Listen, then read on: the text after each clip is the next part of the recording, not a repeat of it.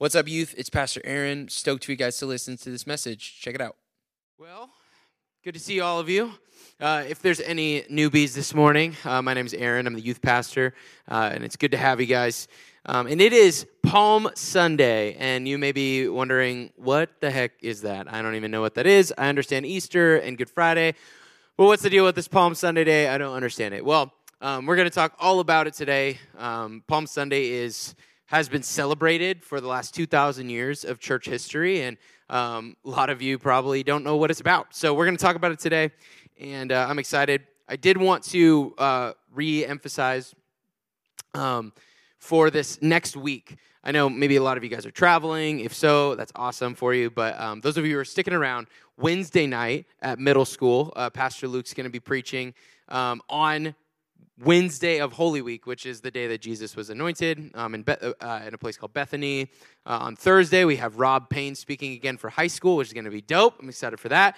And then on Friday, Luke's going to lead us in Good Friday service about taking communion together and talk about the crucifixion of Jesus. And then on Saturday, for all you high schoolers, I want to encourage you to sign up and come to watch The Passion of the Christ with us. I promise you this movie is going to impact you. It's tough to watch, but go talk to your parents about it. Sign up online because they're going to need to sign a waiver because it is rated R.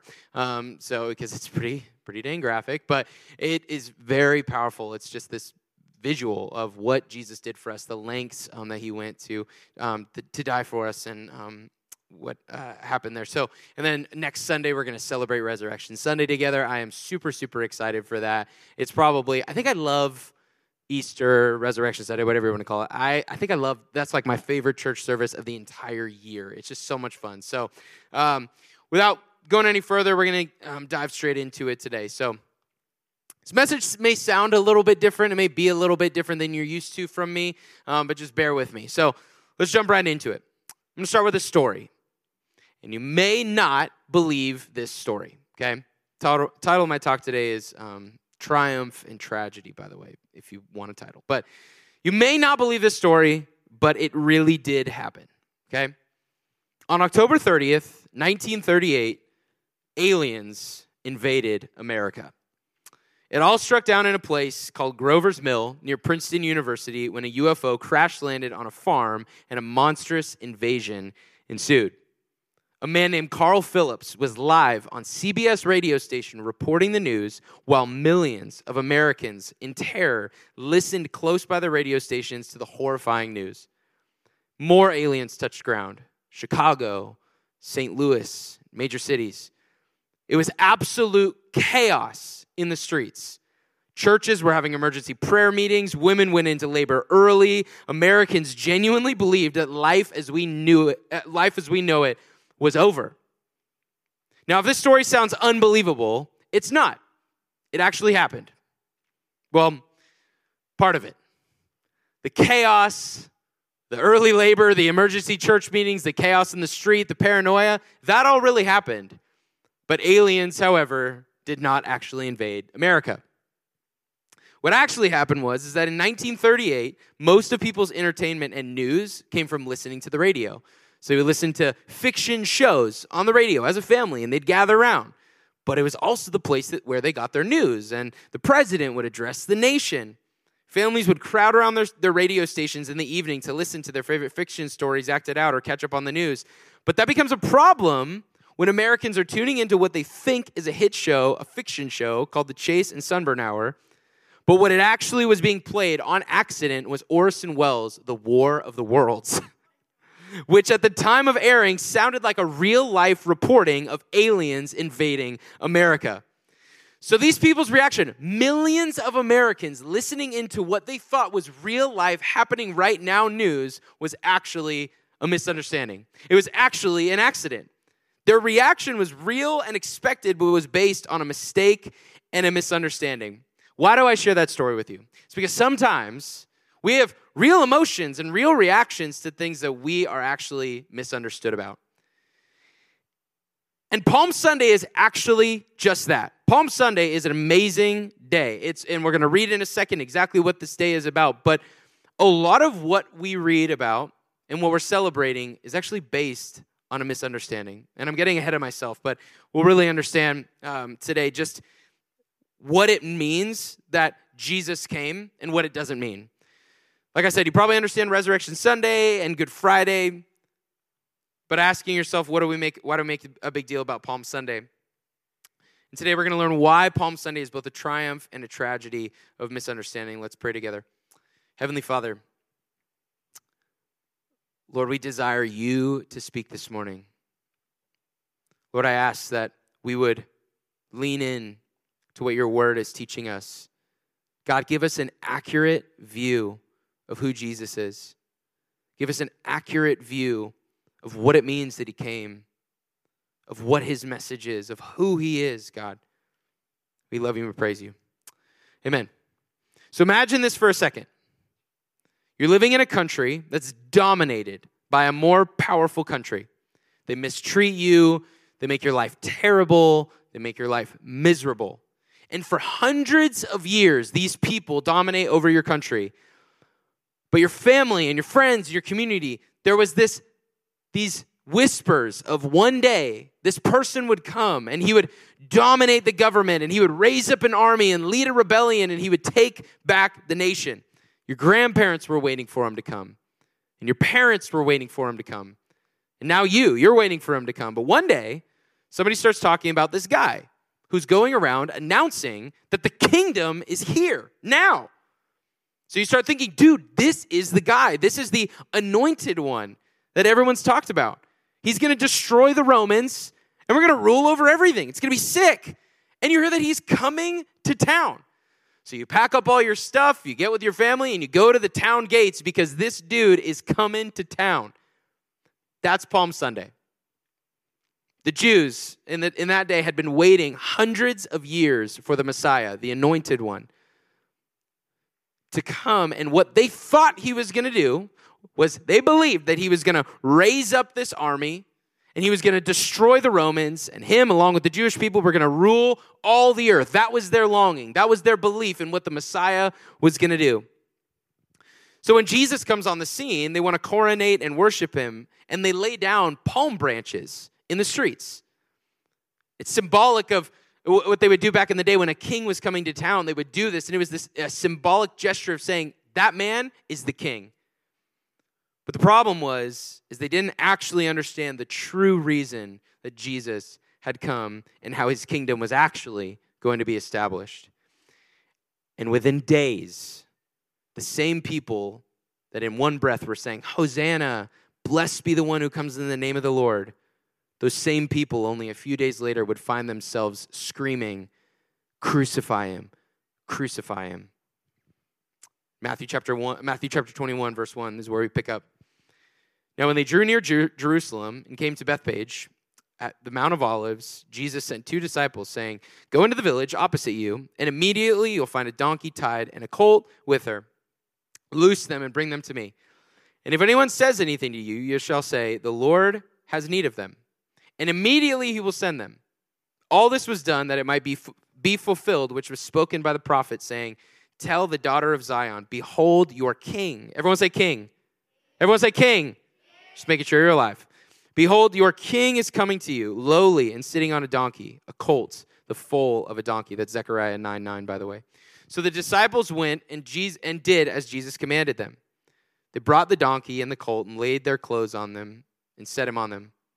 And a very great multitude spread their clothes on the road. Others cut down branches. In John, it specifies and says that they were palm branches from the trees and spread them on the road. Then the multitudes who went before and those who followed cried out, Hosanna to the Son of David. Blessed is he who comes in the name of the Lord. Hosanna in the highest. And when he had come into Jerusalem, all the city was moved, saying, who is this? So the multitude said, this is Jesus, the prophet of Nazareth in Galilee. Hosanna is this fancy word that means save now. It means save us. Now, at face value, this is an awesome story. It's a great story. Jesus is coming to town. He's riding on a donkey. It's symbolic that he's coming in peace. It's awesome. And these people come and they worship him. And they're saying, Hosanna, you're awesome. Palm branches, the whole deal. It's a great story. But it was actually all based on a misunderstanding of who Jesus is and what he came to do. Their worship was actually misguided and it was skewed. And because of that, their worship quickly shifted to hatred and malice. Fast forward to Matthew 27.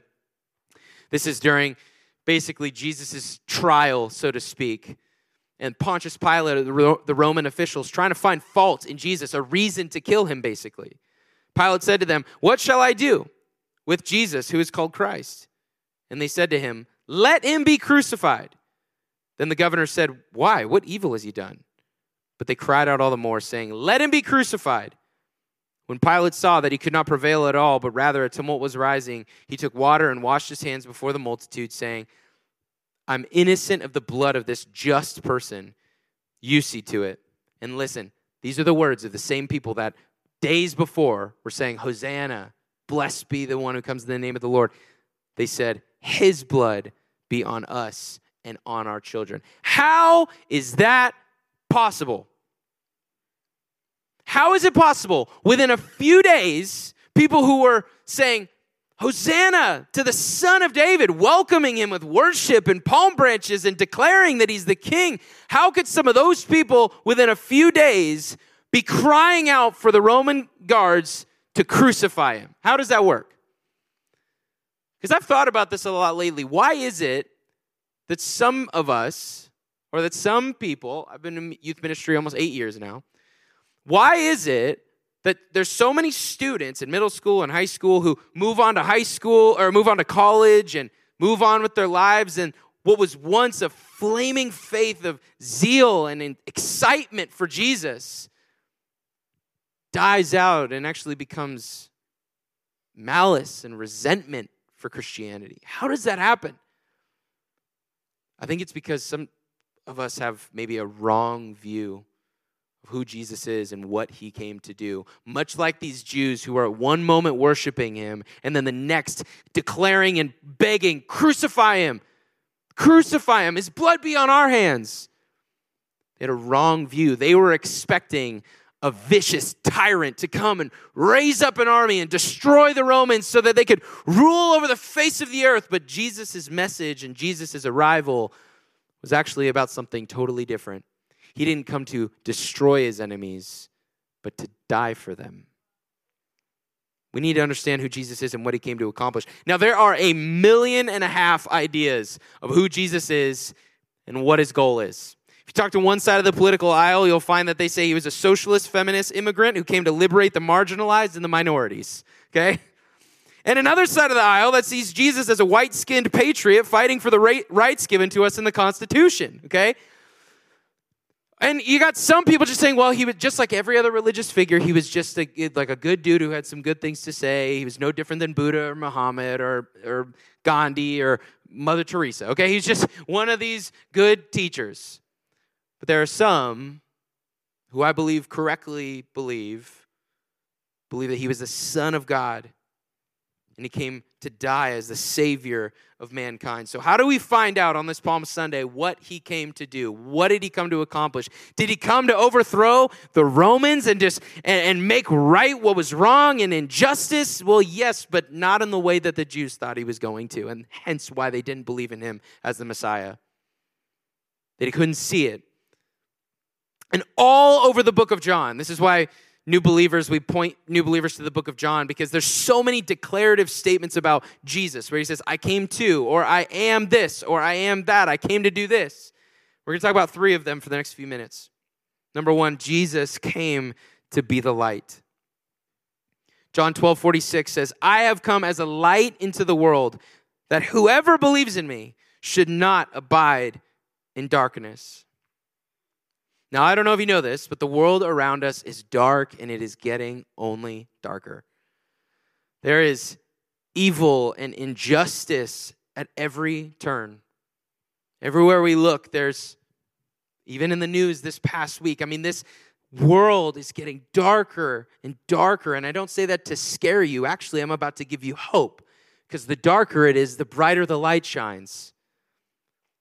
In one of the best movies I've ever seen, The Dark Knight by Christopher Nolan, Harvey Dent says, "The night is darkest just before the dawn, but I promise you the dawn is coming." Well, friends, the dawn has come.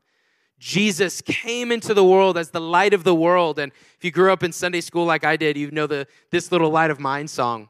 And my son, he loves these Bible Christian music videos. And the one for the This Little Light of Mine song is this little animated light bulb.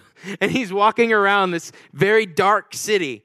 And everywhere he's walking, it just kind of illuminates his immediate circle around him. And he's just kind of walking through, marching through the street, and the music's playing. And by the end of this music video, there's a vast ocean of light bulbs all walking around this dark city. And what happens when all these light bulbs with their little light around them are marching together? The whole city is lit up. Christ came to be the light of the world, not just for us to see the light, but be brought into it. That I don't have to walk in darkness. I don't have to be disheartened when I see things on the news, tragic events that happened. I mean, and it's sad and we grieve and we mourn, but we also have hope that Jesus says, take heart, I've overcome the world. His light has come. And as believers, we're reflections of that light. It's like when you were a kid and, you'd catch on a watch or on a phone or something, you catch the sunlight and use it to light something else up. In the same way, we are a reflection of the light of Christ, illuminating all those around us. Number 2, he came to bring life. John 11:25 said, Jesus said to her, I am the resurrection and the life. He who believes in me, though he may die, he shall live. We say it all the time, but Jesus didn't come to make bad people good, but to bring the dead to life. This belief system, this following Jesus is not behavior modification. Okay, I'm a Christian now, so I just got to try to be a good person and cuss less. No, it's so much greater than that.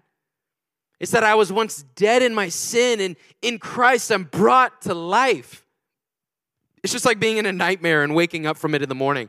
It's like you wake up and you're like, oh my, okay, thank God that was just a dream. I've had some weird dreams lately. I think I'm eating too late in the night. That's probably the problem. And I'm having weird dreams, okay? And I wake up in the morning, I'm like, whew, okay, thank God. Like there's not a dragon with 40 heads chasing me. Okay, sweet, it was just a dream. The life that Jesus offers is just that. Spiritually waking up to new life in him. John 10:10, you know it. It says, the thief comes only to steal and kill and destroy, but I came so that they would have life and have it abundantly.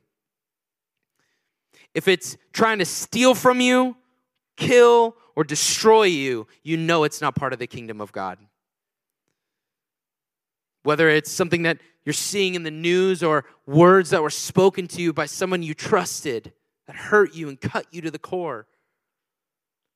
Actions taken against you or actions you've taken yourself that result in destruction. It's not the kingdom of God. What Jesus promises is, I want to give you life and life abundantly, but many of us are just existing. Just breathing isn't life abundantly. Just existing is not a life abundantly. Just having friends isn't life abundantly. Just getting into that college isn't life abundantly. Just getting in a relationship is not life abundantly. You're not designed to just exist, but to experience life to the full in Christ. And how do we do that? How do we take advantage of everything that God has promised us and spoken to us? It's walking with him. It's believing that life comes from him, not trying to architect a life for myself, but believing that Jesus has given me new life, that I'm yield to him, I belong to him. And finally, as we close, he came to be the Lamb. John 1:29. The next day, John saw Jesus coming toward him, and he said, behold, the Lamb of God who takes away the sin of the world. I love the verbiage here. Now, obviously, if you read the Old Testament, you know this is a picture. Jesus is pictured as the Lamb. He's the sacrificial Lamb for us. But I love that John doesn't say, here comes the Lion who's going to destroy ruthlessly all of our enemies. No, he says, here comes the Lamb of God who's come to take away the sin of the world. This is what Palm Sunday is all about. That it's not a vicious tyrant who's come to have it his own way. But rather, here comes the Lamb coming through the gates of Jerusalem, who within a few short days would lay down his life for the sin of many. Not some warrior tyrant that's come to destroy our enemies, but lay down his life like a lamb to the slaughter for those enemies. Palm Sunday is celebrating that Jesus has not just arrived in Jerusalem, but said yes to a beautiful tragedy. I like to think the closer Jesus got to the crucifixion, probably the more real it all became. We'll talk about it this coming week, but the night he was betrayed in the Garden of Gethsemane, he was so stressed and anxious, he sweat blood. That's how stressed, that's how, dare I say, fearful. He knew what was coming, but he said yes to this beautiful tragedy. And he was fully human. He could have backed out. But I love his language in the garden, and I'm breaking from my notes because I feel it's important. I love when he's sitting in the garden, and Jesus, God in the flesh, is literally praying to the Father in heaven. He's saying, Father, let this cup pass from me. Basically saying, God, give me a way out. But then he says, but not my will, but thy will be done. Jesus says yes to this tragedy, and this whole week is actually a celebration. Beginning with Jesus' arrival in Jerusalem, Palm Sunday, onto his crucifixion at Calvary, and unto the empty tomb of everlasting victory. And in closing, I'll give you a preview of next Sunday's message. Not that you're asking for it, but I'm going to give you a preview. This story is not the only time in Scripture when King Jesus is worshiped with palm branches. Revelation 7, verse 9. This is after this great tribulation, and this is a picture of the end of time. It says, after these things I looked, and behold, a great multitude, which no one could number, of all nations, tribes, peoples, and tongues, standing before the throne and before the Lamb, clothed with white robes with palm branches in their hands, crying out with a loud voice, saying, salvation belongs to our God who sits on the throne, and to the Lamb. And to the Lamb.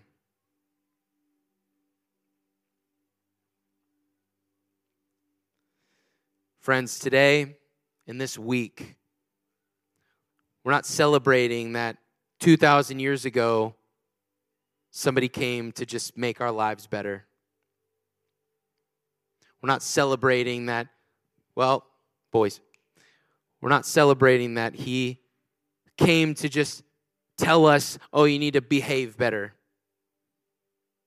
No, we're celebrating that Jesus came in the flesh, stepped into humanity, and said yes to this beautiful mission, this rescue mission of humanity. And what's that mission? It's that all have sinned and fallen short of the glory of God. And Jesus said, I will pay the price. I'll be the mediator. He laid down his life for us. I love the picture of the slaughtered lamb wearing a crown of glory. Because this lamb laid down his life for us. Jesus said yes to the crucifixion, was raised on Sunday, and is now forever seated. And so our response is not, Jesus, I worship you because you're going to make me rich. Jesus, you're so great, and I worship you because you're going to make my life awesome. Jesus, I worship you because like my parents say you're cool. No, it's, God, I worship you because you're the king. You're the king over all things. So I stand here and I say, all hail to King Jesus. That every knee will bow, and tongue confess that Jesus Christ is Lord. We're going to close in a song of worship. And don't get me wrong, this story of Palm Sunday is a great story, but it was misdirected worship. And Jesus received their worship. He even said, if they don't worship me, the rocks are going to cry out. But I don't know about you. When I worship and I sing to God, I want my motives to be pure. I want to have a right, accurate view of what I'm doing, that He's on the throne, He's over all things, He died for my sin, so I raise my hands and I worship Him. And I say, God, you're right. Jesus, you are right. You should be in that place of royalty. And I'm submitted to you. You're the king, and I'm in the kingdom. So I give you the praise and the glory that you're due. God, this morning, we ask that you would help us see you rightly. Lord, we want to worship you in spirit and in truth. You didn't stay dead in the grave, but on Resurrection Sunday, you didn't just beat our sin on the cross. You didn't just put to death our mistakes and the things we've done wrong. You said, even death can't hold me. Lord, we look forward to next Sunday and the celebration that it is.